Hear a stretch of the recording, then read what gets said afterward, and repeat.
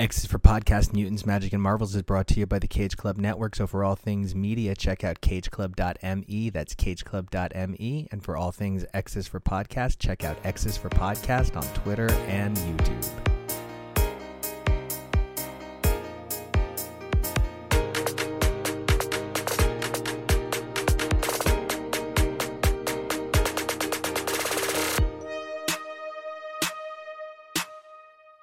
Hey everybody, welcome back to X is for Podcast, your premier comic podcast for modern Marvels, chrono-skimming classics, and more. I'm Nico, and you guys can catch me snickering around the internet on Twitter and Instagram at Nico Action. That's NICOACTION.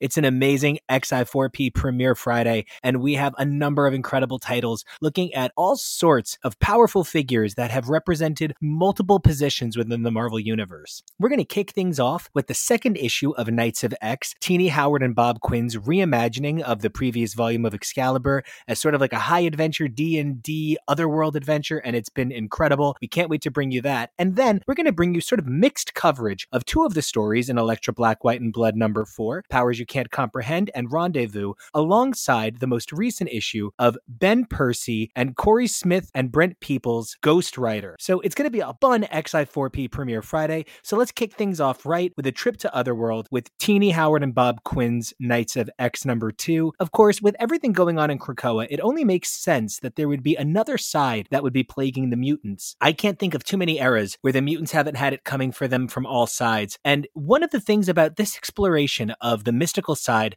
of what's going on with mutancy is the revisioning of what mutant magic means, right? This idea that powers are more than one thing, the duality of magic and technology in Eternals, the duality of mutant evolution and magic in the pages of Knights of X. It's really been a fascinating way to raise the stakes on the idea of protecting the mutant class and the mutant culture. There's so much more to it. It has its own magic, and it's really one of the most special things. And we hope you guys enjoy our coverage as much as we enjoyed bringing it to you. And don't forget, if you guys like what you hear, you can always like what you see by subscribing over on Twitter at X is for Podcast.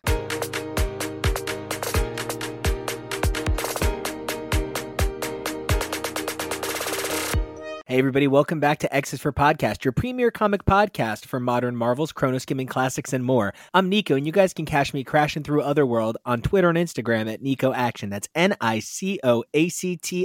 And before we go a second fucking further, it is impossible that Mad Jim would go down like that. Okay, correct. Sorry. I'm TK. You can find me buying knockoff designer handbags at the Crooked Market on Twitter and Instagram at XNateXGrayX.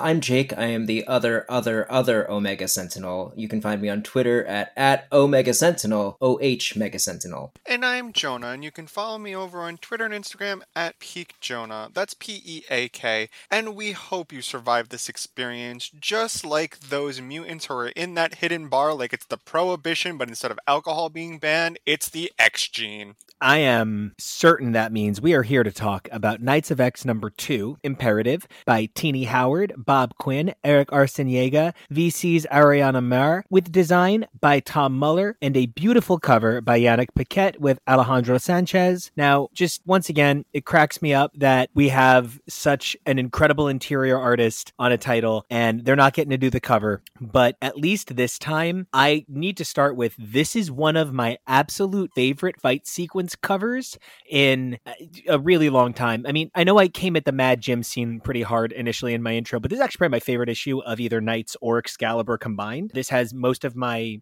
favorite hallmarks of this series, and it really starts for me with the cover. I'd love to get your guys' read on what is such a beautifully stylized sort of D&D magic kind of cover. I think that's a really good way to put it, that it's a stylized D&D type of cover. What it was really giving me right from the get-go was like, this is something that you find on the shelves at your local bookstore, and you just look at it and you're like, there's adventure in there. Like, it really does have the feel of a classic, either RPG book cover that makes you think that what's in there might be fun to play with, or just a paperback pulp fantasy novel that you are just like, this looks weird and cool. And it was just a cool aesthetic to play with within the bounds of this whole thing that's happening, because it is touching on a lot of the tropes that overlap with things like D&D and Magic, but it's its own thing, and obviously we know that. So this is just kind of a great little reference. Yeah, just to kind of build build on that. It's like a mixing of these genres. You've got your science mutants and you've got your sword and sorcery. You know,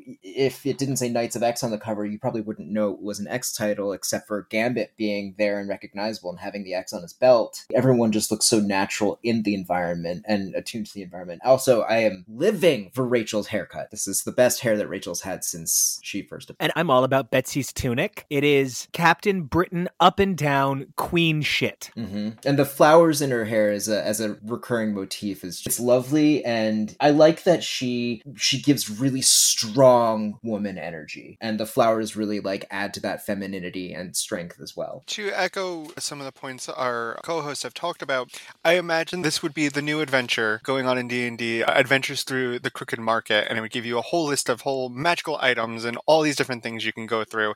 And that's what I appreciate about both the previous Excalibur title and now this title, is that because we're in a very completely different setting with a different set of villains, even though they're doing the kind of exact same things over on Earth, I appreciate the change in scenery where this feels like something you're not going to get in any other book. Now, I do think, and I'm not saying that all of the other X titles feel the exact same, because that's absolutely not true. All of the different creative teams are working hard to create different experiences and different points of view within the same world and the same people to give you a breadth of knowledge that you can use to experience and enjoy your comic reading. However, Knights of X, I think, takes that to the extreme, because we have this whole list of characters that are being sent to other world, a literal other world. And it's nice that we have a title that's not dealing with whether it's the rise of tech, whether it's the interpolitics of the Quiet Council, whether it's becoming a cop or not, and dealing with,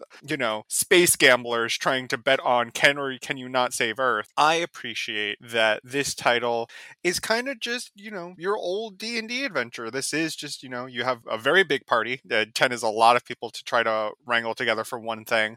After the events of Ten of Swords, Otherworld was kind of left in, not to steal Ileana's thunder, but a weird limbo where nobody really knew exactly what was going on. Like the entirety of Otherworld was very hectic. And I kind of like that we have a title tackling that aftermath of a lot of shit is fucked up right now. And Merlin, being the asshole he is like, I'm coming into power now. And it's like, oh, okay, sure, Merlin, go off, king. You're not king, though. That's Arthur. I am very fascinated at this continued building of Otherworld and this continued overarching story that we've gotten as we follow this fallout and the aftermath. I do have one question. I don't know if it's ever actually been explained. How are people able to understand Bay? Oh, That's her power. Yeah, Bay has like this note that they project that like is translatable to everyone except Doug. It's a psychic projection. So she's speaking into everybody's mind. Doug can't understand it because it's not actually a language. It's like her actual power is what's coming out of her mouth. When Bay was introduced, I might have just been a little confused. From what I interpreted as Bay's power being her voice, she is not understandable. And that was what fascinated her to Doug so much, is that she has this power of a language that nobody can understand. I think it's delivery system, not language. Yeah, that's exactly it. It's kind of the inversion of Cypher insofar as she can make herself understood to everyone except for Cypher, where he can understand everyone except for her. Oh, yeah. And, you know, I think that confusion belies something else that you said a bit earlier, Jonah. There's a lot of characters in this book, and there have been a lot of characters running around this book. And, you know, this harkens back to something that has come up a bit here and there on our show. I feel as though right now in the X office, as do a number of our contributors, Jake, I know you and I were mentioning it earlier, there is sort of a vibe that a lot of the dialogue is feeling very consistent in title to a single voice or to a smaller multitude of voices, which is in many ways the perspective of the artist to imprint their voice onto their title. It's one of the things that makes each writer unique. But I do find that frequently those don't always work with one another. Now, my theory for it is something that we've branded sort of Rockstar Comics, which is at some point Neil Gaiman just became so unique for his voice that it almost became like a rock star. He became like the biggest name in comics, and every time you hear Neil Gaiman, you recognize it. It's like a guitar riff. And that has meant that in many ways since 1996, many writers are attempting their rock star moment in terms of their guitar riff voice. It's not hard to see connections between Gaiman's work, where he has the deification of days of the week in one short story met with the deification of concepts in another. Let's not forget that the dreaming exists in Sandman, and of course there's the limitlessness of the dreaming celestial in his Eternals. So it's connective tissue that each writer has, but it's definitely becoming hard to miss in the X books, and I would love to get a roundtable perspective on how everybody feels about the dialogue and how it's shaping the X world when it sometimes feels so distinct. Well, every writer obviously brings their own stuff to the table and has their own takes on the character. I think that looking at someone like Grant Morrison, they really kind of redefined what Emma Frost was about. There are other excellent examples as well, but for me, that one really stands out because there was an Emma Frost before then who was cool and really self-possessed and had a lot of power and a lot of plots. But then there was Emma Frost after that who was one of the X-Men and still really cool and had a lot of power and had a lot of plots and was kind of mean. And I think, what I've really been interested in this era is in seeing how someone like Teenie Howard is trying to redefine Betsy Braddock in this new era where she is, in her original body again, apart from Kanan, apart from Psylocke. Rachel building that relationship and building off of old story beats, but trying to capture a new kind of voice. I think these writers are really trying to take some of their favorite characters and move them forward. And I don't really know what the discourse at the time was for New X-Men. I don't know if there were detractors to the turns that Emma Frost had, but, I see that as a point of comparison, except it's happening a lot more frequently now because the books are a lot more popular, because there's a lot more of them, and because there are a lot of bigger names going to them. It's interesting, the idea of the rock starification of the artist on comic books. Nico, the first thing I think about is the work that we've been doing on MC2 and Spider-Girl, because in that you have Tom DeFalco, who is the ultimate company man, the ultimate Marvel House style writer who you can put onto a book and know it will get done and will feature the necessary hallmarks of whatever the title is. And, Claremont was another really interesting case because he's also a company man through and through, but he was a total weirdo. So it's like if you have DeFalco on one end of the spectrum and somebody like Gaiman at the far other end, who's like not a company man at all, entirely his own person with his own ideas and his own agendas when he writes. You've got somebody like Claremont in the middle who's got a lot of his own agenda, but is a company man turning out the books. And it's just a very interesting time because I don't think we see as many writers that we recognize who are that same company man type, who are just there to do what needs to get done to get books published. I think we see a lot of unique voices and people who have a presence outside of their writing for comics that fans really respond to. And, you get these writers on and the first question is like, oh, I wonder how they feel about this character. Like, this character kind of seems like somebody that they would really enjoy from the writing that they've done in the past, or like their novels or short stories that I've read. So I'd love to see them get a hold of that character. It can be really fun, and it's an interesting kind of fandom fantasy football that we all get to play of like who's going to be on the team in the story and then who's going to be on the team that writes the story and what magic might that bring about. You get stuff, I think, that is unique and special, and because there is a strong authoritative, maybe, I don't say this like it's a bad thing, but somewhat self-serving because they've got a career to do. They want to put their mark on a book. They've got a strong voice because of that. They're going to make some bold choices, some not house style choices. And I think we find fans a lot of time get very vocal about the choices that they really don't like or don't agree with or don't want for whatever reason. But I find myself more and more just being interested in going with the flow of even the stuff that I don't like, or I could make arguments for that, like qualitatively I don't think is as good, because I do love seeing the strong voices. And I should say, this is not one of the ones that I don't think that I love this story. I love the writing in it and the dialogue. I do definitely definitely see a lot of people who it's not for them, and I get that, but I'm really happy to see somebody making really strong choices and moving the story forward, regardless of whether or not it's the way that I would want to see it done. Oftentimes on this show, I often talk about the art, and art being defined as any sort of medium that elicits a reaction of some kind. And that is the loosest, most broadest definition you can define as art. And under that, you can probably find a bunch of funny things that we would call art, and that just makes me laugh. But everything about comics, there are multiple different art forms going into this outside of what you would normally think. I think when people think art, they think of either like a painted medium or a physically drawn medium, something along those lines. But writing is a form of art, dialoguing is a form of art, compiling everything together, you can argue is a form of art. Everything is a form of art, and art will and always will be subjective. Nothing about art is tried and true. Everybody's going to have a different take, and everybody's going to have a different reaction to whatever art you put in front of them. Even if it's the exact same piece, you might get 30 different responses from 30 different people. I hear when people say that the dialogue has been weird. That I am somebody who, when I started my comics journey, I started way back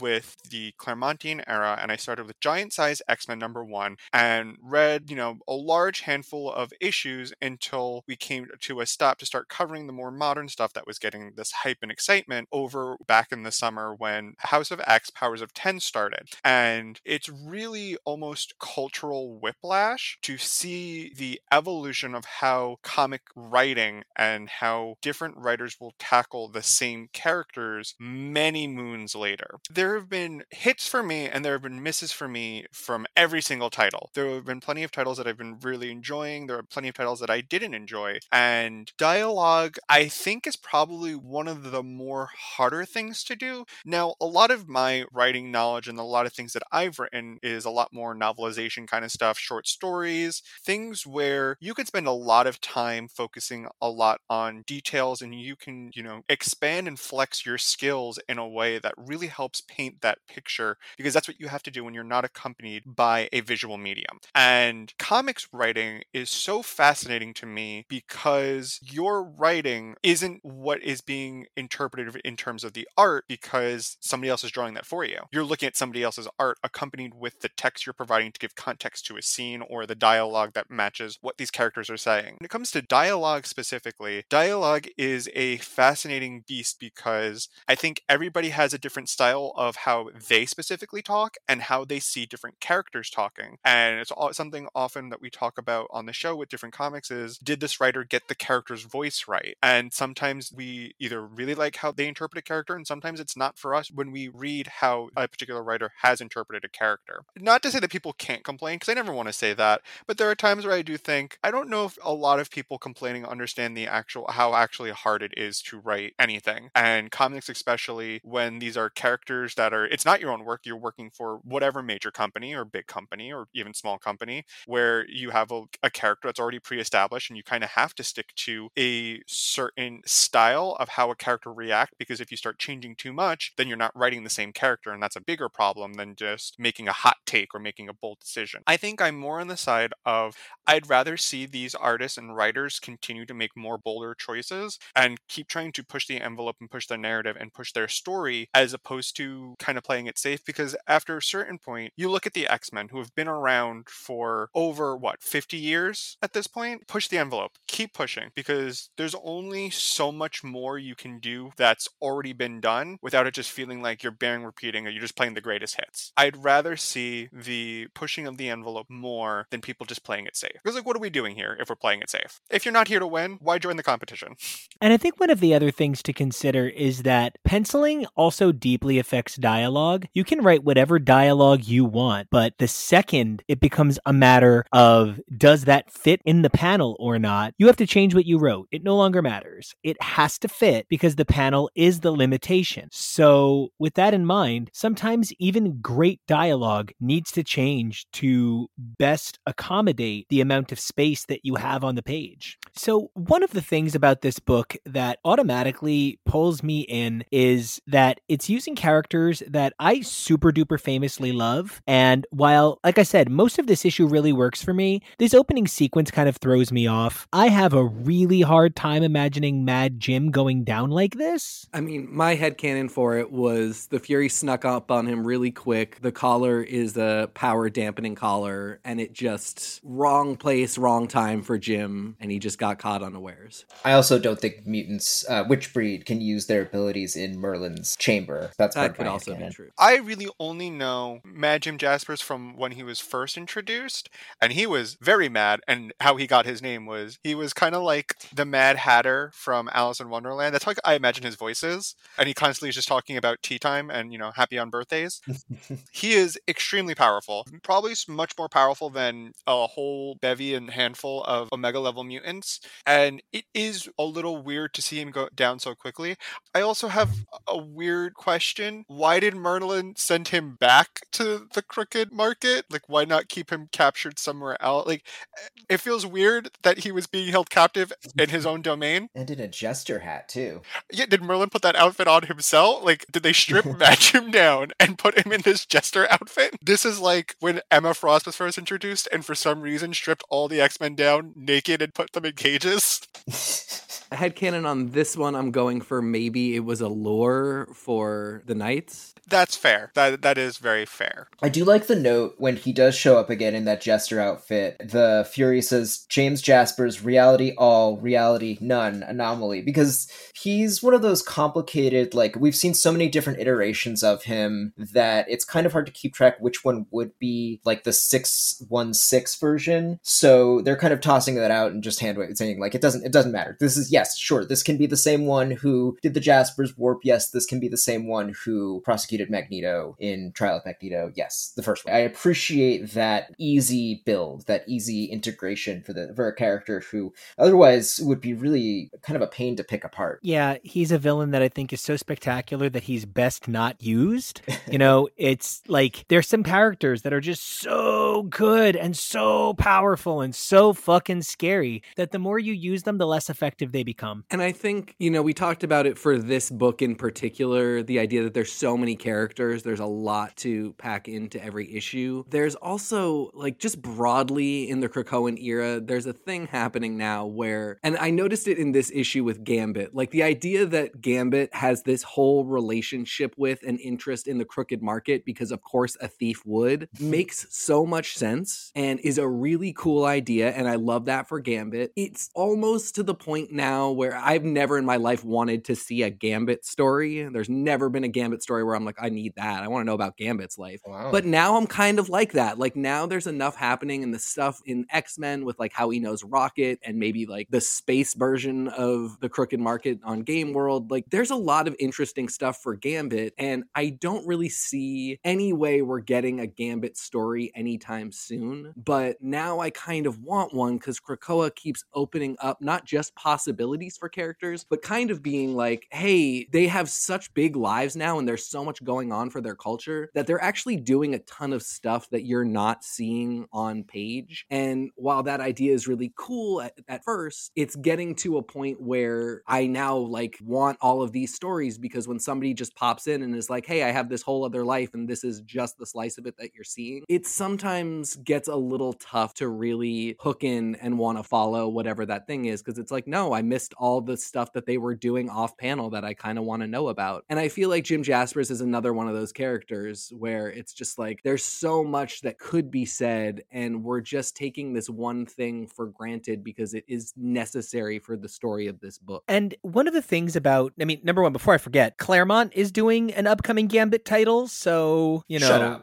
Yeah, Gambit is doing like a 12-issue Gambit maxi. Present day, or we probably don't know. We don't really have a lot of details. They started talking about it. About this. Yeah, they started talking about it just before the production slowdown with the paper shortage, and they talked about this just before all that, and now it hasn't been mentioned in a while, but you might just get your wish. You might get a lot more Gambit, and it's probably going to involve a lot more old school Gambit stories, because Claremont is a writer who really likes to find the future and digging into a character's past. Yeah. So this is not what I was talking about, but interesting, very funny that I was like, what about Gambit? it. And like, this is now, it's exactly what I said, but not what I want. Okay, Paige Guthrie, what is she up to? No, I'm kidding. Anyway, keep going. But you make a good point about Gambit, and like the way these characters are being juggled, we're getting some nice, meaty, proportional character development. You get Gambit having these relationships and these stories that we're not really seeing, and this development of his powers as he's using this tarot deck that he got in Ten of Swords, which I love, by the way. I love these new flourishes for him. You've got the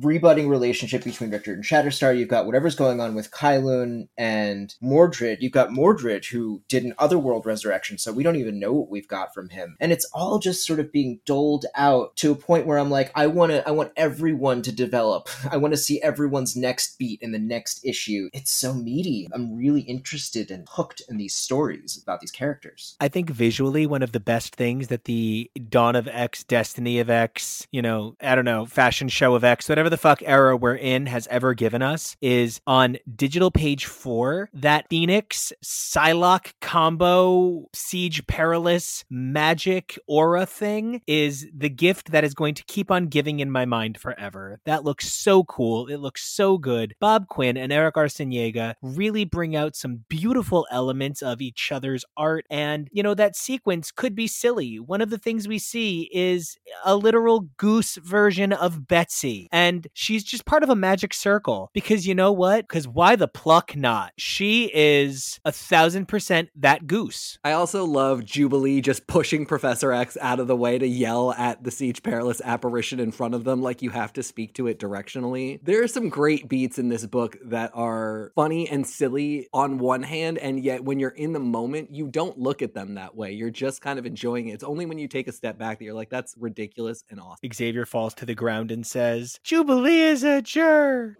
Help, I've fallen and I can't get up. He pushes his life alert and life it's just alert on Magneto. his helmet. Yeah, it's just I'm coming, Magneto, Charles. Things he also said probably the previous night. More. Boom.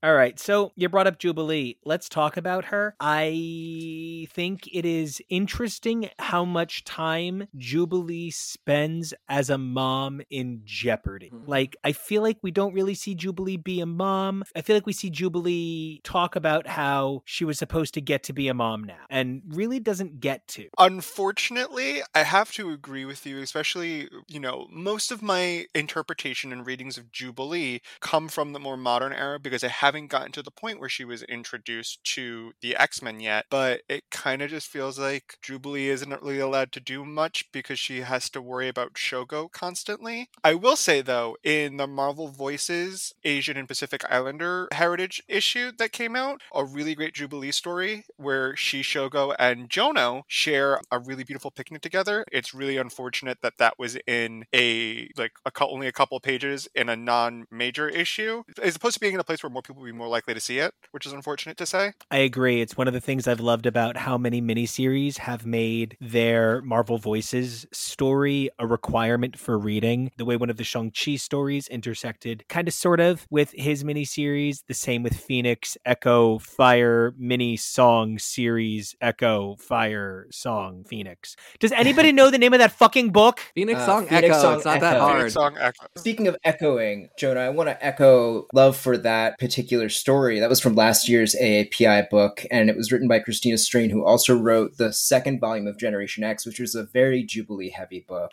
Oh, that was the story drawn by Jason Lowe. Yeah, Yes. we talked about it. Mm-hmm. It's following up on a lot of really great Jubilee development that happens in that series, where she does kind of agonize over motherhood, yes, but also becomes a mentor to students, starts developing her first adult relationship. You get all of this agency and interiority, and unfortunately, Jubilee just doesn't get that kind of attention in Excalibur or so far in Knights of X. And I believe they're saving her for another miniseries. No, yeah, Exterminators. So maybe that is why she's taking such a backseat here. But there's been growth for Jubilee that I feel like we've backpedaled on somewhat in the last couple of years. I would love Jubilee and maybe Jean doing a parenting class. There's a whole bunch of babies just kind of, I don't want to say floating around. Some of them might be floating depending on the mutant powers, but there's a lot of babies. And, I imagine there might be a lot of new adoptive parents on Krakoa.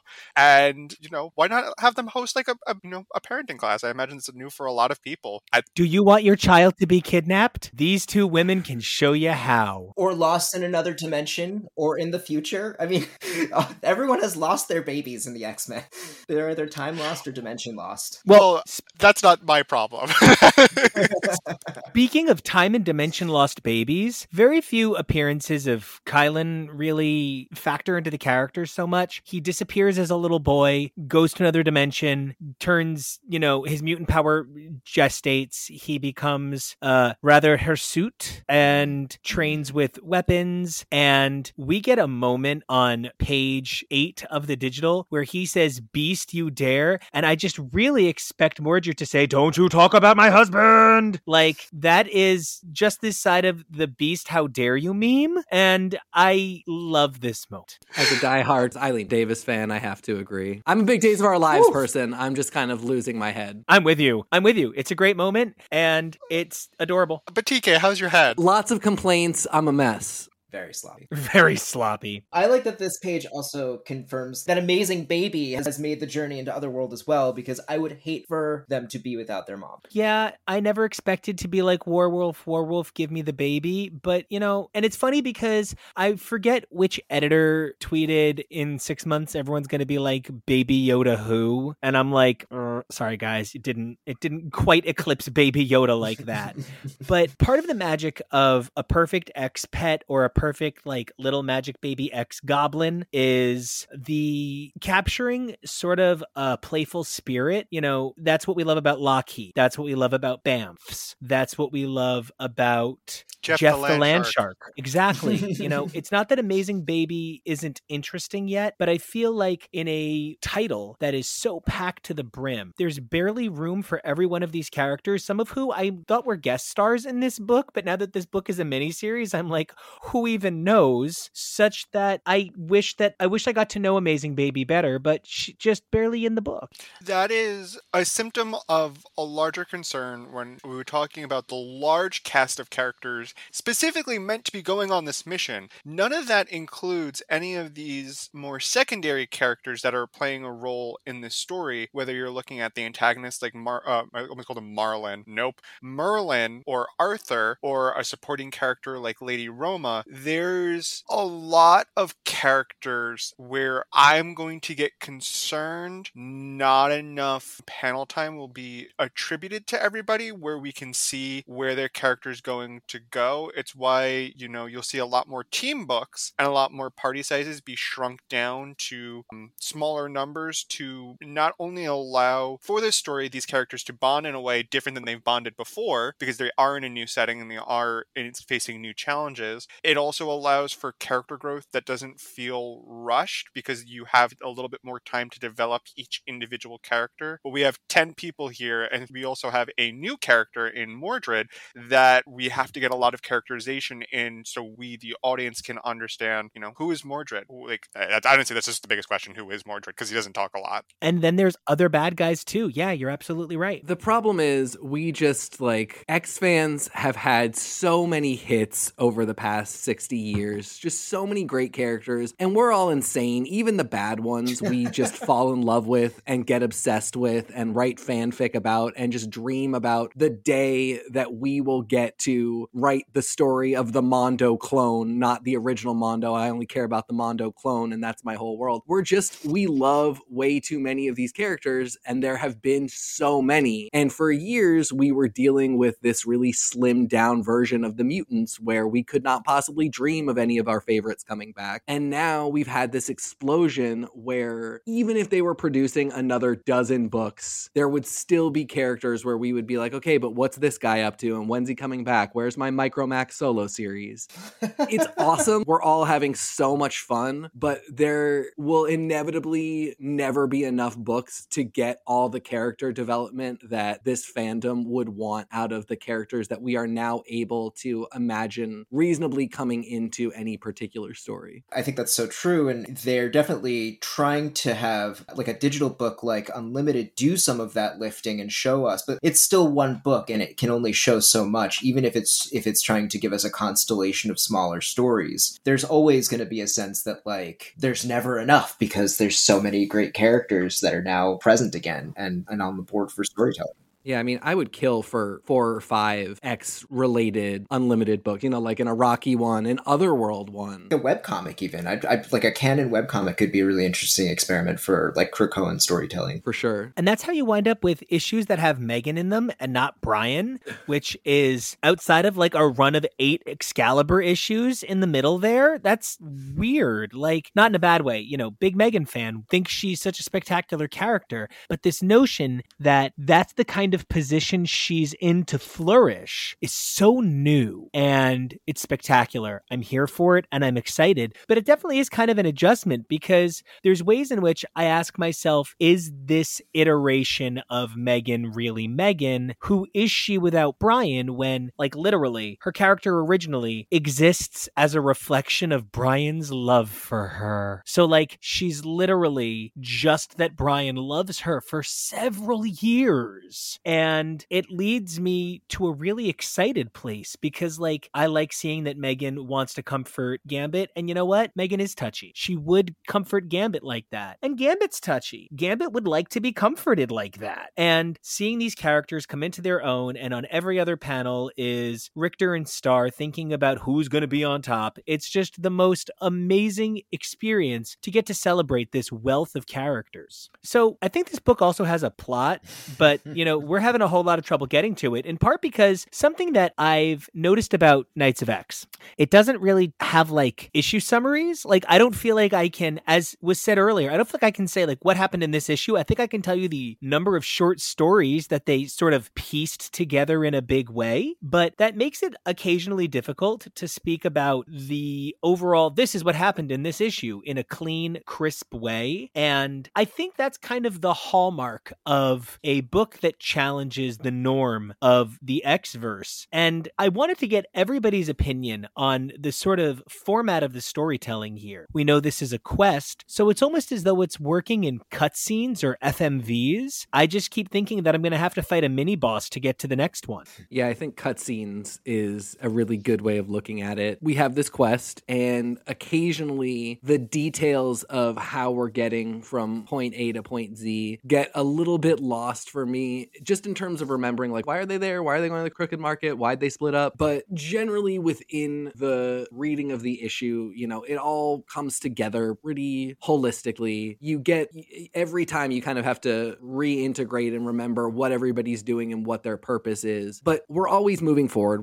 Everybody's always driving towards goals. There's not a lot of wheel spinning. Like, even in the moments where they sneak into the Prohibition era Crooked Market underground and Gambit brings everybody snacks, you have that cute little moment with Megan lauding Gambit for his kindness and sort of being a stand-in work wife for him. And it's very sweet, but it's not really like a whole diversion from the plot beats that we're getting to every issue where we got to go from here to there to there. It's a good balance in this book. But I think at the end of the day, I'm not really super engrossed in what those plot details are. It's just kind of the general idea of, like, mutants are in trouble in Otherworld, Witchbreed are in trouble in Otherworld, and they've got to figure out how to get Saturnine back on the throne, or at least depose Merlin. Like, those are the two big beats, and where we go issue to issue, I'm just kind of along for the ride. Yeah, this still feels very much like early days for this story. Like, it's like we're doing a lot of scene setting, and I know we've done a lot of Otherworld since Ten of Swords and Excalibur, but there's still more to build. It's Otherworld under Merlin now, so we're seeing things like a Viscora incursion into Blightspoke. We're seeing like a need to go into Sevalith and deal with the vampires, the gathering of allies. They're going to see Death, one of the original Horsemen. There's still a lot of, like, to me, what I'm seeing is still a lot of scene setting. Like, how is Otherworld right now before we're going to get to the meat of the big swing plot beats. While this doesn't feel like it's moving a ton forward, it does give me a greater sense of what's going on in the world and what they're reacting to, which kind of gives me a sense of what direction that we're going to be going in forward, which is we're going to continue to see conflicts in the different realms and how the teams are reacting to them, protecting Witchbreed, and I guess eventually we'll see a next major beat develop from that. Now, I don't mean to play favorites here on X's for Podcast, but we have been lucky enough to have some incredible voices come through our studio an absurd number of times, and we count them as our friends here, vaunted, respected friends that we respect the boundaries of, but we certainly count them amongst our favorite people. And the work done by, of course, the incredible art team him on all fronts. But like Bob Quinn is somebody that we study as an artist here, like a little in depth. And I really think that this is some of his most challenging work to date. There's something about the way he plays with the subtlety of creating facial work. He oftentimes recesses characters into the background in a thoughtful way, reflecting a minimalism in the art. You know, comics are usually drawn at board size, which is like 2.5 times the size of the book, and then you shrink it down. And that sometimes means detail work gets lost. But between Bob Quinn's exquisite penciling and inking combination, Eric Arciniaga's subtle and detailed expression of color and variance through shading and really upscaling that flatting to new levels with highlight work, and then Ariana Mar's masterful method of making way too many letters on every panel look exactly right. This is one of the most beautiful books you can buy. And Bob Quinn, I mentioned to him during the interview that he has become one of those artists who I look to set an aesthetic standard for characters and feel overall for an era, essentially. Like, he's somebody who, when he picks how a character like Richter or Gambit or Betsy or Roma is going to be depicted in his story, that's going to be one of the ways I think of them iconically going forward. And it's going to kind of be a huge contributor to the amalgam character that's in my head when I think about them. And I think this book is just such a fascinating example of that, because everybody is in this semi-Arthurian fantasy era regalia, and you're getting different aspects of characters than we've ever seen before. So stylistically, you have to both call back to the core of the character and give us something really new. And he's doing an incredible job of it. I think the face work on characters like Betsy and Roma when they're meeting and discussing Shogo just really is next level and makes me more excited to get to know these characters than I have been previously. I am such a big fan of the way that the entire creative team comes together for things, but every time I get to see Bob's art, it just makes me happy. It makes me giddy. I know I'm in for a good time. Something I appreciate about Bob's work is that he loves being able to have some like little quippy, funny moments. Like when he gets to, kind of just design characters that are you're not really meant to see again, or only in that one particular panel. It always makes me happy. I like him back to The Way of X, where that one Araki was mooning the moon. And you just think like, Bob just kind of gets it. As we find ourselves winding down on this episode of Knights of X, I find myself fascinated by how little we discussed that I feel was textually on the page, but how much more this book made us think. And I think the cerebral nature of this book is such a tribute to what it's meant to be. This really is a hallmark title in the classic form of Excalibur by Chris Claremont, and I'm a big fan of giving a book a chance to decide if it's a monthly or if it's read the omnibus. And I think some time ago, Excalibur made the decision that, it's an omnibus. But we as readers then need to watch this book grow. You can see the framework of the adult that a baby book is going to grow into. You know what I mean? You can see the framework of where that character arc is likely going to go when it's fully developed. But it's until that facial structure, that like topography of what the look of the book will be, it's really hard to understand the omni relationship to the monthly relationship. And for me, this is a book that I think is going to read back even better than it read monthly. What do you guys think? Do you guys think this is going to stand the test of time at the same quality? Or do you guys think that a reflective read may transform the work? I think this will probably be better as a reflective read.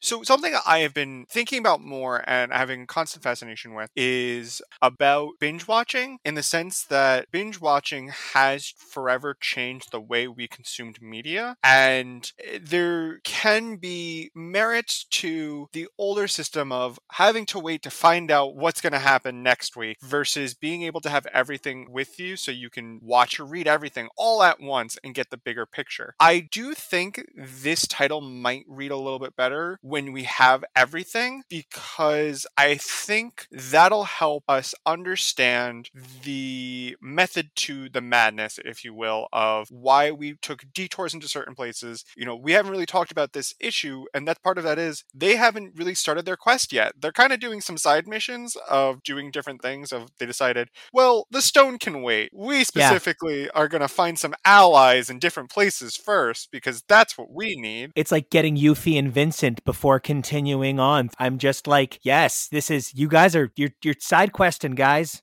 And that's absolutely fine. They can side quest if they need to. I do think then that if that's where we're going to focus, and this journey isn't going to be straightforward, similar to how Ten of Swords wasn't a straightforward tournament, I do think this will read a lot better when we have everything all together so that we can really understand that maybe the journey isn't exactly what we think it is. Similar to how Betsy wants Shogo to be trained by Lady Roma because she understands his journey might not be the same as their own, and they don't want to do too much of a literal interpretation.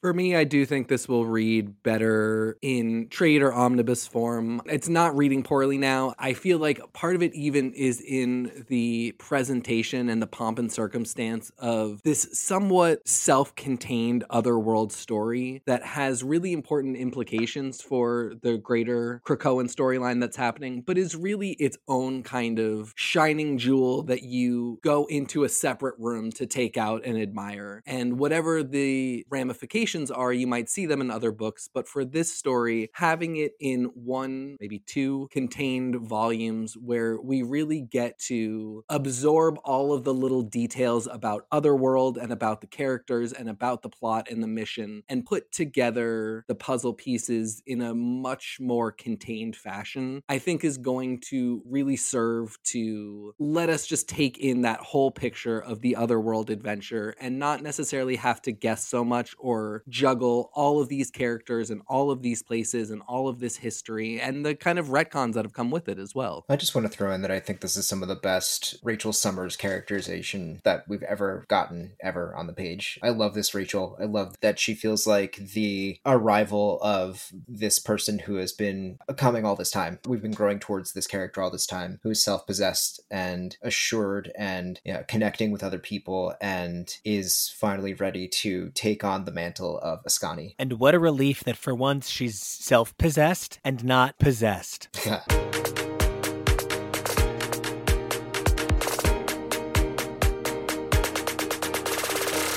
Hey everybody, Nico here again. And I'm TK. And so, all right, we've been covering so much Elektra and so much Ghost Rider, and it's been such a fascinating experience for me because I have grown up with these characters at the same level that like the X-Men were to me. And to find out that other people who love the Marvel Universe really similar ways I do didn't grow up with these characters, and especially someone whose taste I so respect and has really come to influence my own in these last few months. I've really loved connecting with these characters with you, TK. And I with you. They're all people that I have been very aware of and had respect for. And that's, I think, the big difference. I have always known who Daredevil and Elektra were. From the same time that I knew who the X-Men were, I was very aware of Man Without Fear with those gorgeous John Romita Jr. covers that were coming out around the same time as I was discovering his work in X-Men. So these were all characters that I knew and really respected, but I was in it for the mutant stories, and I didn't follow a lot of other stuff. And so while there was a lot that I was aware of, it was never anything that I was delving into unless it was somehow connected to the X-Men. And it's been really a privilege to connect with somebody who has such a passion for other corners of the Marvel Universe, such that I can translate that respect into genuine understanding and sort of falling in love with all of the characters. And Elektra really has been top of that list. I have so completely enjoyed immersing ourselves in the massive wave of Elektra. Many people have caught that Elektra became Daredevil in the pages of Zdarsky and Chichetto's masterful Daredevil run, and throughout the course of the last year or so, we've seen an incredible rise in the number of Elektra projects in the form of Daredevil, The Woman Without Fear 1-3, Elektra, Black, White, and Blood numbers 1-4, as well as Elektra number 100. We've also seen her appear in the pages of Savage Avengers, as well as throughout much of the Devil's Reign event. And each time she shows up, there's always some sort of like, oh shit, I never thought about it that way kind of touch on things now that she's got that incredible past with Emma Frost. She has the brilliant, we dissected it to death, her past with Typhoid Mary. And now Ghost Rider shows up here in the pages of Elektra, Black, White, and Blood. And Was this maybe one too many? This was the first one that didn't rock my socks. Yeah, when I looked at the credits, I was actually really looking forward to this one. The Rosencrantz era of X-Men is a controversial one, but I think there is some great writing and ideas in there. It is in no way the fault of the author. It's just how editorial panned out and the fact that Krakoa was coming. But I think there are some really good ideas and some really great writing in there. And coming off of the heels of some great writers taking on this idea that Elektra has always been a huge part of the Marvel Universe, has been a wealthy mover and shaker, as well as somebody with a lot of talent and reason to be a lot of places. Of course, she has connected with characters that you know and has a past with them. And that should be something you're looking for and are open to and are interested in. Given all of that, I was really excited for the idea of Ghost Rider. It just, I think, unfortunately, they can't all be winners. She can't have an awesome, interesting story with every single character in the Marvel Universe. And this is not the height of the Elektra past that we've been experiencing previously. But of course, we do get an Elektra team up in today's coverage that shook me to my core, and we're going to get into the reasons why and how that Rendezvous is an emotional full circle for me. But to mention briefly what we're going to discuss today, we're going to take a look at Elektra Black, White, and Blood, number 4, stories A and C, Powers You Can't Comprehend by Matthew Rosenberg, Alberto Albuquerque, Proto Bunkers, Fuentes Sujo on colors with Tom Groneman as editor. And then we're going to take a look at Rendezvous by fucking Kevin fucking Eastman. Oh my God. And Freddie E. Williams. We're going to pair that with Ghost Rider number 3, Red Road by Wolverine. I don't know. Is he like the IRL version of Romulus at this point because he like so completely controls everything Wolverine does? I guess possibly. Ben Percy with Corey Smith and Brent Peoples on art, with Roberto Poggi and Brent Peoples inking, Brian Valenza bringing up all the colors to give the book one consistent vibe, with VC's Travis Lanham on editors. It is of note that VC's Joe Caramagna did letters on Powers You Can't Comprehend. And I do want to mention the Assassin story by Peach Momoko is an element of the Demon Days universe as per its credits. So we are certainly not skipping that incredible Peach Momoko story, but rather we're going to roll that into our more standard Demon Days style coverage because that is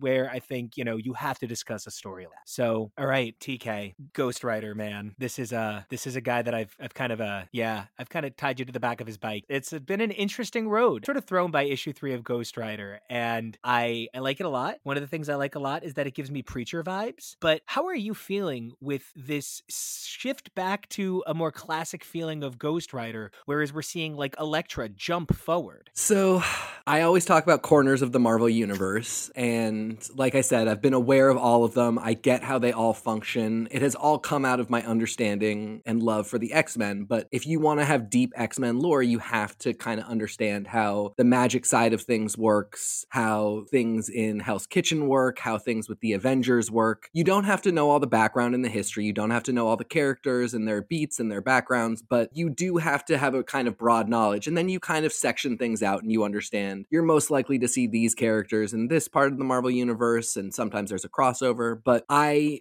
very aware of Hell's Kitchen, finally got into it, really loving everything about it. Every time we read a new story that could have some effect on Hell's Kitchen, on Daredevil characters, on people like Luke Cage, Jessica Jones, I'm starting to really fall in love with those stories and fall in love with all those characters and see the possibilities. I can't wait for Thunderbolts. That's all great. I'm also learning about this whole demon spirit of vengeance, like slightly horror side of the Marvel Universe that mostly involves the Riders. And overall, I really love this corner of the Marvel Universe. There are characters like Robbie Reyes and Kushala who I would kill to see in books right now, who I just absolutely have fallen in love with the stories that I've read about them. And in those stories, Johnny Blaze appears and is sometimes a really compelling character. Unfortunately, at this point, he's probably the least compelling Ghost Rider, and it is becoming an increasingly tough sell, regardless of how good the writing is and regardless of how passionate a creator might be, that I would follow just another guy unless there's something more to hook me in. And it's a tough thing. I'm not knocking anybody for not giving me the thing to hook me in. It is a really tough challenge, but the hook is not so much there. I don't have the passion for Johnny Blaze that I have for Kushala. I really feel that that exact same way. It's not that Benjamin Percy, who is, when I compare Ghost Rider number 3, Ghost Rider 1 through 3, really, to Preacher, for better or for worse, and however it's aged, in whatever context, I really came to realize a lot of the things I wanted to be and not be in a man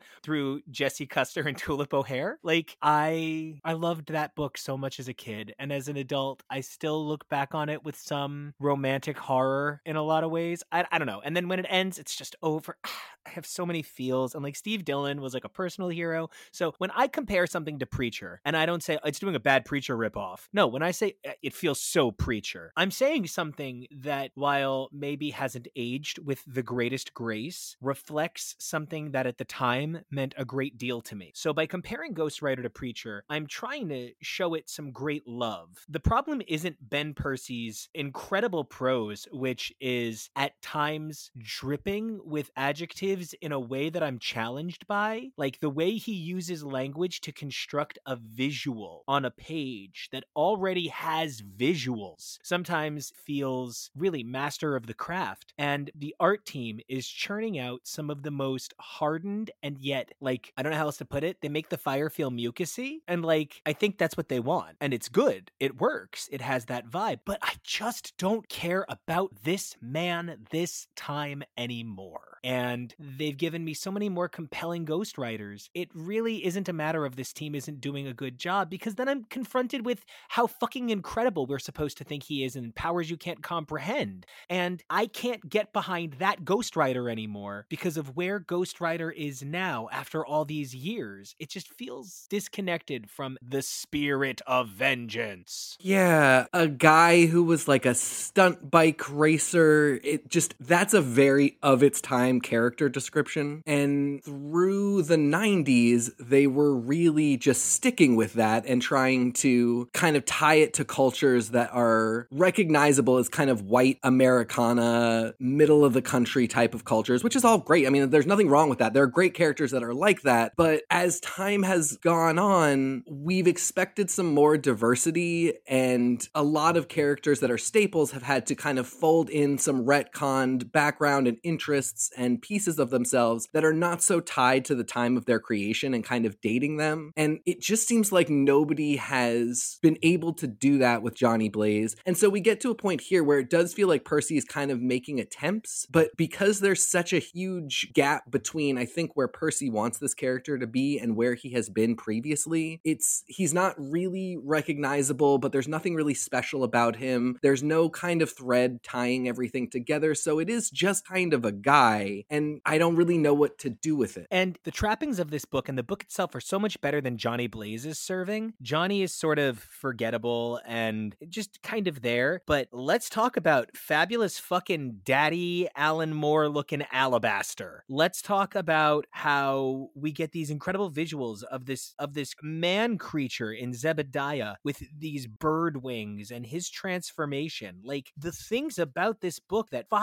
really fire for me, it's that I don't care about the lead character. Yeah. And I am having a lot of trouble with Agents Wilmer and Warwood. I think they do read like Vertigo Cops, and that's like a vibe. That's a vibe. Vertigo Cops is a vibe, and I'm vibing on it, and I'm vibing for it, and I'm vibing with it. It isn't concerned that it's not good. It isn't a decision that I don't. It's just weird. What do these characters have to do with this story yet? It feels like a really slow building book, and I'm really excited to look back on it in like 6 issues, because number one, the art is so great. I'm going to read this book 10 times. Like, at some point I will look through this art a number of times because I do think the art is spectacular. It is completely its own art. It is uniquely itself, but it does give me a lot of what I like from art like Steve Dillon's, and that is something that I think adds a certain quality to this type. The thing that really takes me about it is it's something that I noticed, either X Lives or X Deaths, but it was a really early reference to the Dark Tower that was a blatant reference to the Dark Tower. And I thought it was a really smart move on Percy's part to make this sort of throwaway line very clear reference to an influence on his writing, because it gave him connection to the audience. And it also, if there were any moments where you were like, this looks like the Dark Tower, you would never be like, oh, that guy stole it, because he already told you he likes it and he's into it. He quoted it very very bold-facedly. And for me, what that did for my reading of Percy's writing was I started to notice all of the horror stuff that he was folding into his writing, and it never comes off as copy and paste. It comes off as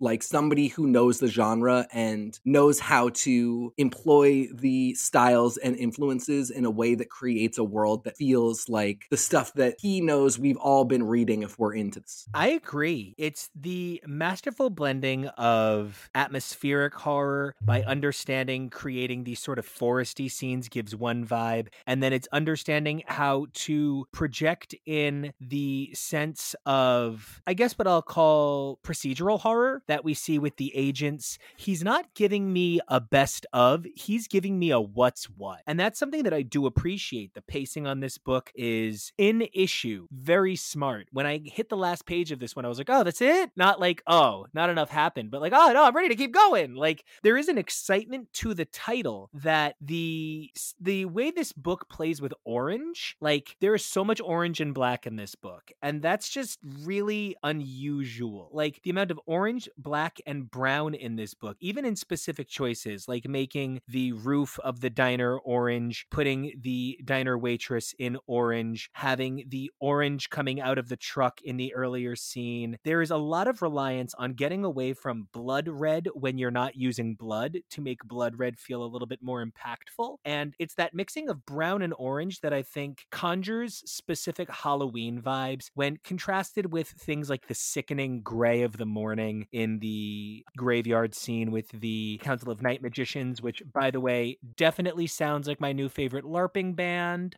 And I love how much they just really leaned in to the art of inking in all heavy black, this really powerful sense of deep near Vanta black that Roberto Poggi and Brent Peoples channeled throughout this story. I mean, a lot of this book really works for me. It is certainly not a detriment to the team that there are things that just don't fire. Yeah, I mean, I really respect the choice of somebody like Percy, who, as you mentioned, is becoming synonymous with Wolverine, the most popular character in the Marvel Universe, arguably, that he would take a character like Ghost Rider, and specifically Johnny Blaze, who's definitely, I think, well, I guess I shouldn't say he's not the most popular Ghost Rider. Who knows who's the most popular Ghost Rider? Ghost Rider's kind of completely up in the air. It's not popular for anybody. It just is there. I really respect that he wanted to take on this character, and I think he really gets the world. It's just, even with a top tier writer, more work needs to be done around the Ghost Rider corner of the universe to make it something that even like readers like us, who I think are really open-minded, can get excited for and integrate into our broader fandom for the Marvel Universe. That broader fandom for the Marvel Universe, for me, has always involved Ghost Rider and Daredevil connecting, going back to when Karen Page was a love interest for Ghost Rider in the late 70s when she temporarily relocated to California while Daredevil wasn't in California. Man, that sometimes you're just like, how did anybody make it out of the 80s in Marvel alive? You know what I mean? Yeah. So oh man, the real world had cocaine and the 1980s at Marvel had comic writing plots. So I think the body horror edition of the mouth on the back of Ghost Rider's face is such a specific body horror decision that even when Daredevil does go, you know, oh, he's got a demon in him, everything's sad, you know, it doesn't really go there. And that is one way in which this team sought to reshape this book into a slightly more visceral direction. I mean, it does give me, you know, Sam Keith at Vertigo in the 80s. And that's, I'm not saying it's derivative. I'm saying it's been so long, it's a signal to classicism and retro respect. It doesn't feel out of place. And it does help give me excitement for some new places for Johnny in the future. Yeah, the reason why I mentioned that like more work had to be done to kind of shore everything else up, I have a lot of hope, and it makes me excited that somebody like Percy is interested in writing this and is writing this well. My real fear is that this isn't going to take off because it's not clear who it's for and there's not a lot of muscle behind it. And so my excitement is cautious and reserved because I have a tough time seeing this getting even the 12 issues, let alone like the 24 that I might want it to have, and then to start bringing in characters like Kushala, like Robbie Reyes, and to sort of plant a flag to give the Ghost Rider side of things the same treatment that, like, you know, the Eternals are getting right now with just a gorgeous 12-issue series and some one-shots. I'd love to see that for Ghost Rider, the property. It doesn't just have to be Johnny, but I am not seeing the same enthusiasm at Marvel for this property as I do for Eternals. And, you know, we can probably guess a lot of the reasons why. And in that regard, you know, that really is part of where I struggle with the contrast between this idea of Ghost Rider and the sort of vaunted classic Ghost Rider that appears in the pages of Elektra Black, White, and Blood #4. It's so hard for me to see how they've elevated Elektra to this position of, you know, certainly not like all-powerful, unstoppable queen or anything, but definitely she's taken a position of respect and authority, and I feel like she is treated rather mutably in this Ghost Rider story. I mean, I think that kind of becomes a part of Elektra's character that every writer has to reckon with how they're going to deal with the fact that at a certain level, she is an assassin for hire. She is somebody that organizations and people like to look at as a tool, as something that they can point in a direction and make do a thing. It's the most fascinating part of Elektra is her breaking out of that narrative really seamlessly and then growing from it and sort of putting it behind. The question is, can you as a writer figure out how to reference it in a way that says this is where she came from, but that doesn't sort of bog her down with it, or, you know, maybe give you the impression that she's falling back to that, like, oh, she's all the way back to square one again and she's got to grow out. A really good example is Ann Nesenti's story from Black, White, and Blood, where she just, from page one, is like, okay, I'm in an asylum and I'm leaving. She's been laid low, but she's perfectly fine and capable. And this is a story where Wilson is very much treating her like a tool, like an employee, and it's plausible, you know, timing-wise, in terms of what it's telling us about where she is in her journey. It's believable. It's just not, for right now, I don't think it's where I particularly want to see her. And so it's something that's okay to reference, but I think really digging into like this part is maybe not my favorite perspective on her for a story. Because my question is, who's meant to learn the most here? Is it Elektra, who's learning about how there are mystical forces she can't control in the form of Zarathos and the demon of Ghost Rider? Are you telling me that a woman who has already been trained by the Hand is being schooled on demons? I don't think so. Yeah, that was really my first complaint too. So then, who is this meant to be a learning lesson for? Elektra or Kingpin? So now this is a lesson for Kingpin. So if this is a lesson for Kingpin, it's a lesson for Kingpin where Elektra gets defeated for no reason, and then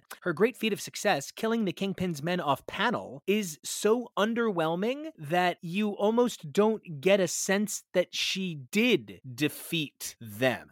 You could almost contextualize it as she just gets away. Not that you would, not that you should, but you could, because it's so clearly unstated. I'm a big fan of this creative team in general, and the sequential storytelling itself does work. It is beautiful and it is well put together. I just don't know that there's a value in this being an Elektra story here. And I think the point about whose lesson is this, if it is the Kingpin's, there would have been something, this might have elevated the encounter between Ghost Rider and Elektra, putting Ghost Rider face to face with Kingpin and having her be like, you should be aware that people like this exist and I team up with them. Like, don't fuck with either of us. But when you put me against this person, I figured out how to make them an ally, and you always need to be on your guard. There's something there that our takeaway from this is that these two have had an encounter and there was just an encounter one time. There's not anything where we could ever see them on page again and be like, oh, they're friends or something, or this be something that we were excited to reference, you know, have Ghost Rider show up in Hell's Kitchen for some reason and have them like take on the Kingpin one more time. There's just not really a lot to carry away from this. And I think one of the things I have loved about a lot of these stories, I think the ones that are most successful, is that they give you either a continuity touchstone like Typhoid Mary being being in the asylum with Elektra, or they give you a perspective touchstone, which I think the second story we're going to cover really does. And it lets you walk away from reading in depth about this character with a really multifaceted understanding. And I just don't know that this contributed to a multifaceted understanding of Elektra other than she did have an oppositional encounter with Ghost Rider one time. Because your point about I can't imagine them referencing it really rings true. The thing that we literally howled into the night about was that the story from Elektra, Black, White, and Blood 2 with Typhoid Mary got referenced in Elektra 100, and the synergy was incredible.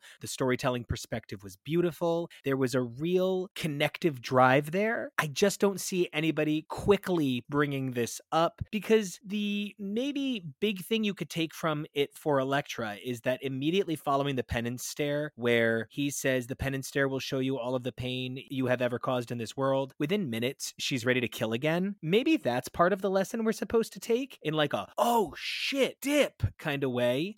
But the complex part of it becomes, it doesn't feel like she really learns a lesson here. The Typhoid Mary story, she showcased the value of protecting another person. I don't know that you're showcasing to me the value of getting really mad at your employer. Yeah, and it's funny because vengeance feels really important for Elektra. Not even so much against Fisk, a lot more against the Hand, but vengeance is part of what Elektra is wrestling with. It's not necessarily her mission or a part of what she's trying to do, but she has been wronged and she has been hurt and she's been taken advantage of. And those types of things, there's an instinct to avenge. So there's a very real way in which these characters do have something to say to each other. And it's almost like all the pieces are sitting there, but nobody assembles them into the very obvious piece that they're meant to make as a whole. That's a really excellent way to look at it, and one that I do very much agree with. There is a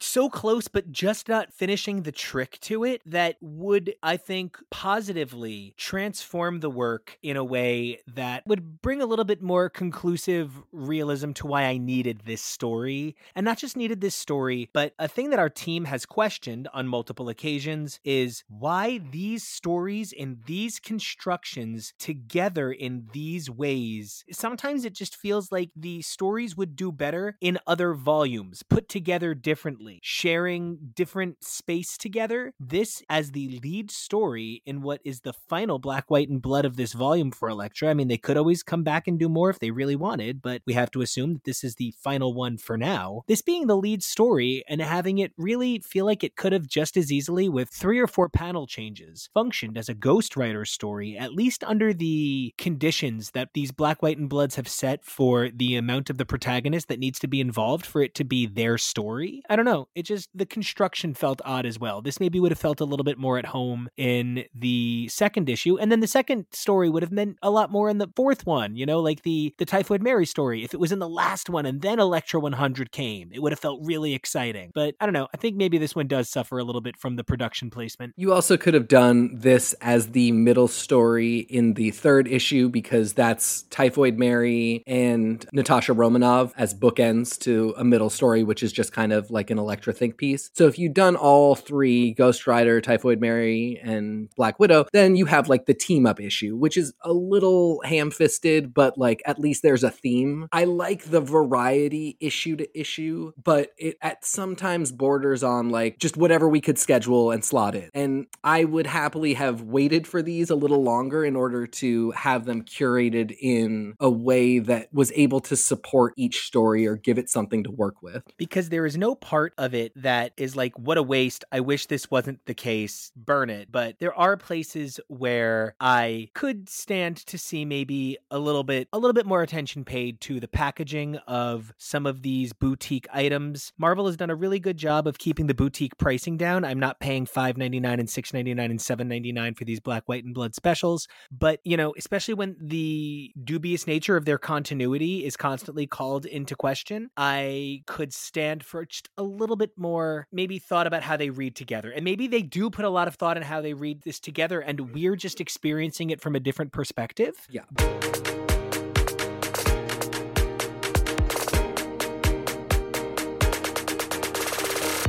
there is no question for me that, like, man, as a kid who, my whole world as a little kid was Teenage Mutant Ninja Turtles, right? Like a lot of kids my age, in my mid 30s now, that was a really formative show for back then. And it's not necessarily a fandom that I have stayed dramatically emotionally involved with or connected with the way I have with a number of my other childhood ideas. But when I pretty much transitioned off of the Teenage Mutant Ninja Turtles, I transitioned directly to Daredevil. Like, seriously, like 7 or 8, my dad started giving me Daredevil comics. So like, I could have never realized at the time that I was so completely fulfilling Kevin Eastman's dreams for his life's work.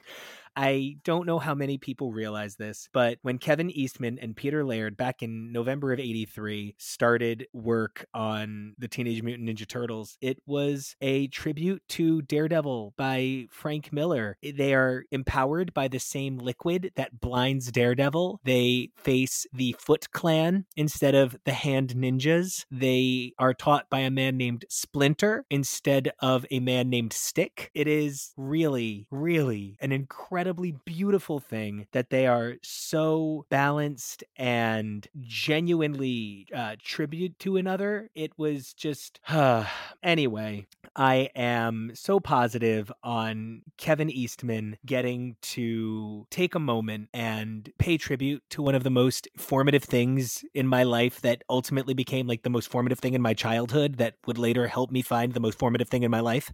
So it's just a dream come true. Like I wish I wasn't fanboying so hard, but it's a super dream come true. Anybody who's looking to know a little bit more about this, you can get it from Kevin Eastman's own mouth in a terrific article published on This Week back in January 8th, 2015. Just look it up. It's the fascinating origin story of the Teenage Mutant Ninja Turtles, and it's hard for me not to gush. TK, did you have any relationship with the Teenage Mutant Ninja Turtles? And whether or not you did, were you aware of the connective tissue between Daredevil and the Turtles? I did. I was a huge Ninja Turtles kid. I have some adorable pictures of me dressed as a Ninja Turtle for Halloween like 3 years in a row. I did know about the connection. Shockingly, just like it wasn't until you and I were talking about it prepping for this issue that it really clicked for me like what a relevant moment it was. It was one of those things where I was just like, oh, cool. Like he got to do a little Elektra. And it's funny because Elektra is kind of one of the things that doesn't translate over between the two as obviously and readily. I imagine that there could probably be a number of things from Elektra being in Daredevil that influence the Ninja Turtles, but there's not like one person who is the Elektra of Ninja Turtles, unless I'm crazily mistaken. No, I mean, Karen Page is much closer to April O'Neil. Right. Yeah, I very much agree with you. I would even say there's some parallels between Casey Jones and Punisher more readily than there are between Casey Jones and Elektra. So it's neat that of all the things to put him on, it's one of those things that says to you, like, I'm not just in this for a character or for a certain property. I love the story as a whole. And even if I am not referencing one of my iconic characters that were inspired by this property, I love the property so much that I can write about characters that you don't necessarily associate with my project. And still, I have the same grasp of all the things that are important and beautiful about this character. I genuinely have next to no criticisms of this story at all, save for perhaps that first page giant forehead boob kind of freaks me out. She looks a little bit like a red feminine Mars Attacks alien. But other than that, I really think and that's even me just being kind of silly, I think the art on this story is so beautiful. It really feels like a Miller comic. At the same time, it truly feels like an Eastman comic. It is perhaps one of the most stylized stories to come out of Marvel in years. Yeah, the thing that I kept returning to, and I mean, this has always been the case, but how much it always resembles lithography. Yeah, okay. I really get that. The way the rendering of the blacks and the whites and the grays and the grayscaling and the depth of color variation, some of the lightness of the cross hatching, I think perhaps there is no better example of the deftness of the art team's work in this story where,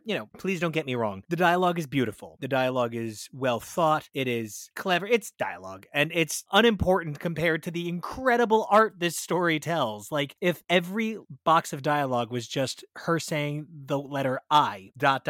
it would not change anything about this story. Truly, the art is so startling at times because of the places that the art team chooses to accentuate the depth of the black in her costume versus the brightness of the negative space of the white of her costume. Contrast that with that little box in the lower right corner and the iconography of the classic rectangular earrings, and none of that even compares to the interlocked size. Yeah, that is truly a beautiful moment. And the fact that there's one that is open-ended and not framing anything. Exactly, because there's 7 panels on this page. There's the initial panel in the upper left corner, there's its bold upper right corner counterpart, and of course the striking lower left, moment of fear. But then when you look at the blocking in the smaller panels inside the Psy interlock and you compare it to "And Led Me Into This Dark Land," I mean, first of all, I guess "And Led Me Into His Dark Land" is like proof that the dialogue does matter, because that transitions us into the only open segment of the Psy interlock, which is a fluid sense of black directly into what we could consider the Dark Electra's, mind, her open space of this is just one of those stories where the art is without hesitation. I put fire escapes in every comic I've ever written. Actually, that's a thing. Every comic book I've ever written, there's a fire escape somewhere, and I have no idea what to say about this fire escape sequence. Oh my god, the page bleed with the size, like the panel border being size and the blood going out of it. This is just some of the best work I've ever seen from Marvel. Just truly. It's gorgeous. Again, this is one that what you take away is a richer understanding of Elektra as a character. And one of the things that really struck for me, and I think I really tied it all together when you said Dark Elektra. One Elektra is in a black costume, but neither of these Elektras is, this is not good Elektra versus evil Elektra, and then they come together and harmonize, and there's a third one that is balance. Because that's not how Elektra is. I think, I'm not going to get into it because it would be a much longer conversation, but I think the aspects of what's in the Elektra in the white costume versus the Elektra in the black costume can't be translated into positives and negatives. They're parts of her, they're sides of her, they're pieces of her life that she's constantly reckoning with. But one of the things that's so beautiful about her, and one of the things that I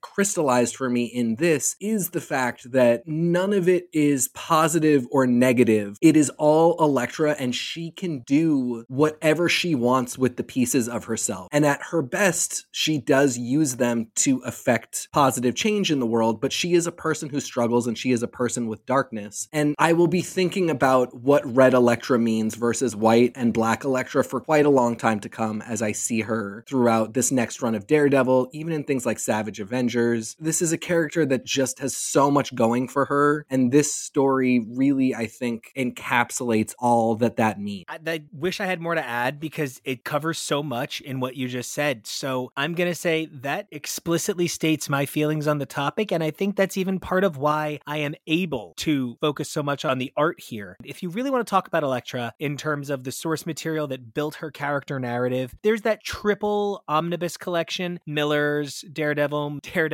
Omnibus Companion, and The Elektra by Miller and Sienkiewicz. And those 3 volumes really represent the sum total of classic Elektra. Outside of that, there's not a whole lot of really excellent complete printed edition stuff, and it's in these last few years that we're really seeing this wealth of material. So if you've read all of that, and I feel like this is the perfect slice of it. This is like that exact, this is everything you need to know about Elektra in like a perfect download. And at the same time, I find myself stricken by the use of vertical landscape with the idea of the skyscraper in the left side panel and the ways in which it's given a physicality that sort of challenges the notion of a standard skyscraper. There's elements of all sorts of, sort of worldwide architecture in these pages, really translating the world jet setter speed that Elektra operates at both as a socialite and as an assassin. And then we get that masterful page of the buildings rising into the sky and the idea of the red moon over the sky and what that truly means for birth, and the fact that this red Elektra comes from liquid under a red sky. There is so much to be said for the ways in which Elektra is the city that is her playground. She is this multitude of women, and I am challenged by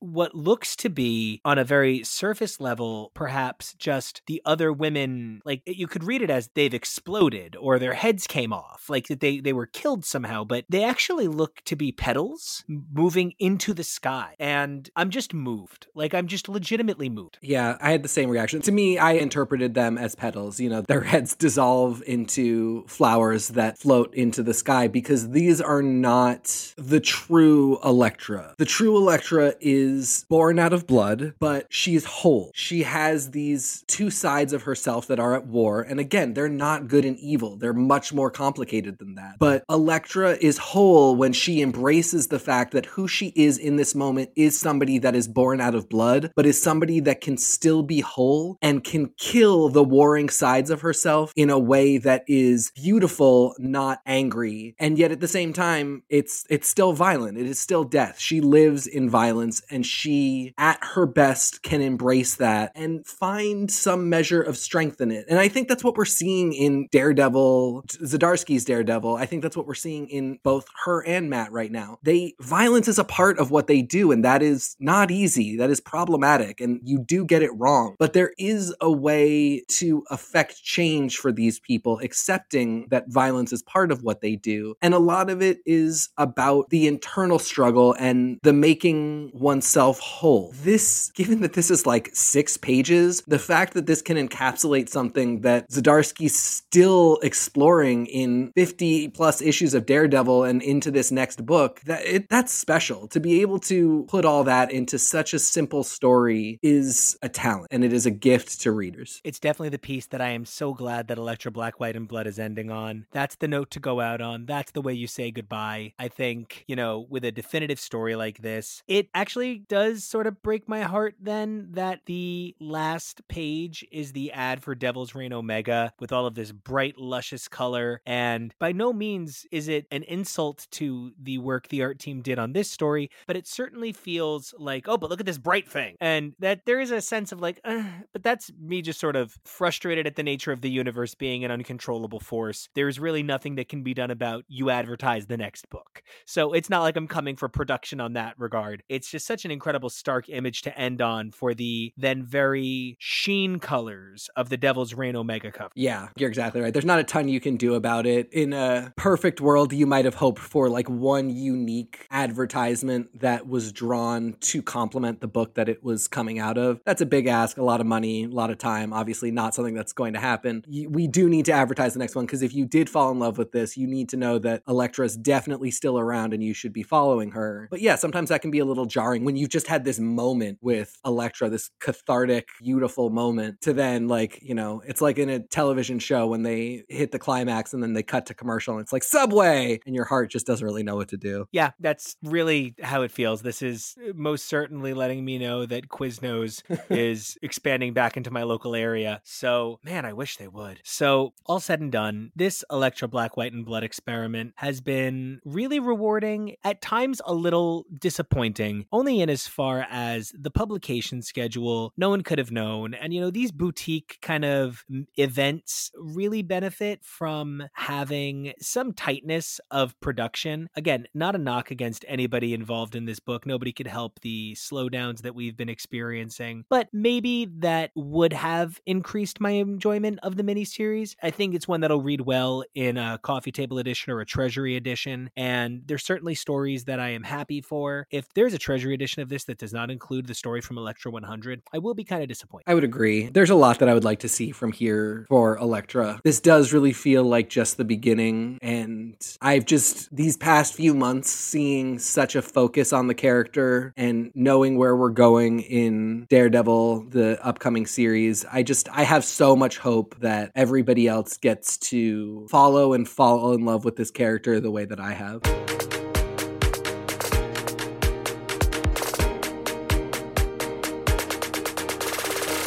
Well, until we return to talk more Elektra, as well as everywhere else in the Marvel Universe, TK, where can everybody find you online? You can find me on Twitter and Instagram at xnateXgrayX. As always, you guys can find me all over this show Monday, Wednesdays, and Fridays, MC2 Mondays with TK, Modern Marvel Wednesdays, and XI4 Premiere Fridays. You can also check out our exploits over on YouTube on the Hubs Plus network, where we air partner shows to this, like The Billy Club, my and Tori Sheehan's examination of Daredevil, starting with his first stories back in 1964, Don't forget you can follow me over on Twitter and Instagram at Nico Action. That's NicoAction. Until we return on Monday to talk more MC2. Keep those mutant lights lit, those Krakoan gateways open. Never go with Ghost Rider to a second location. Never go with Ghost Rider to a second location. Yeah, buddy. And we'll see ya.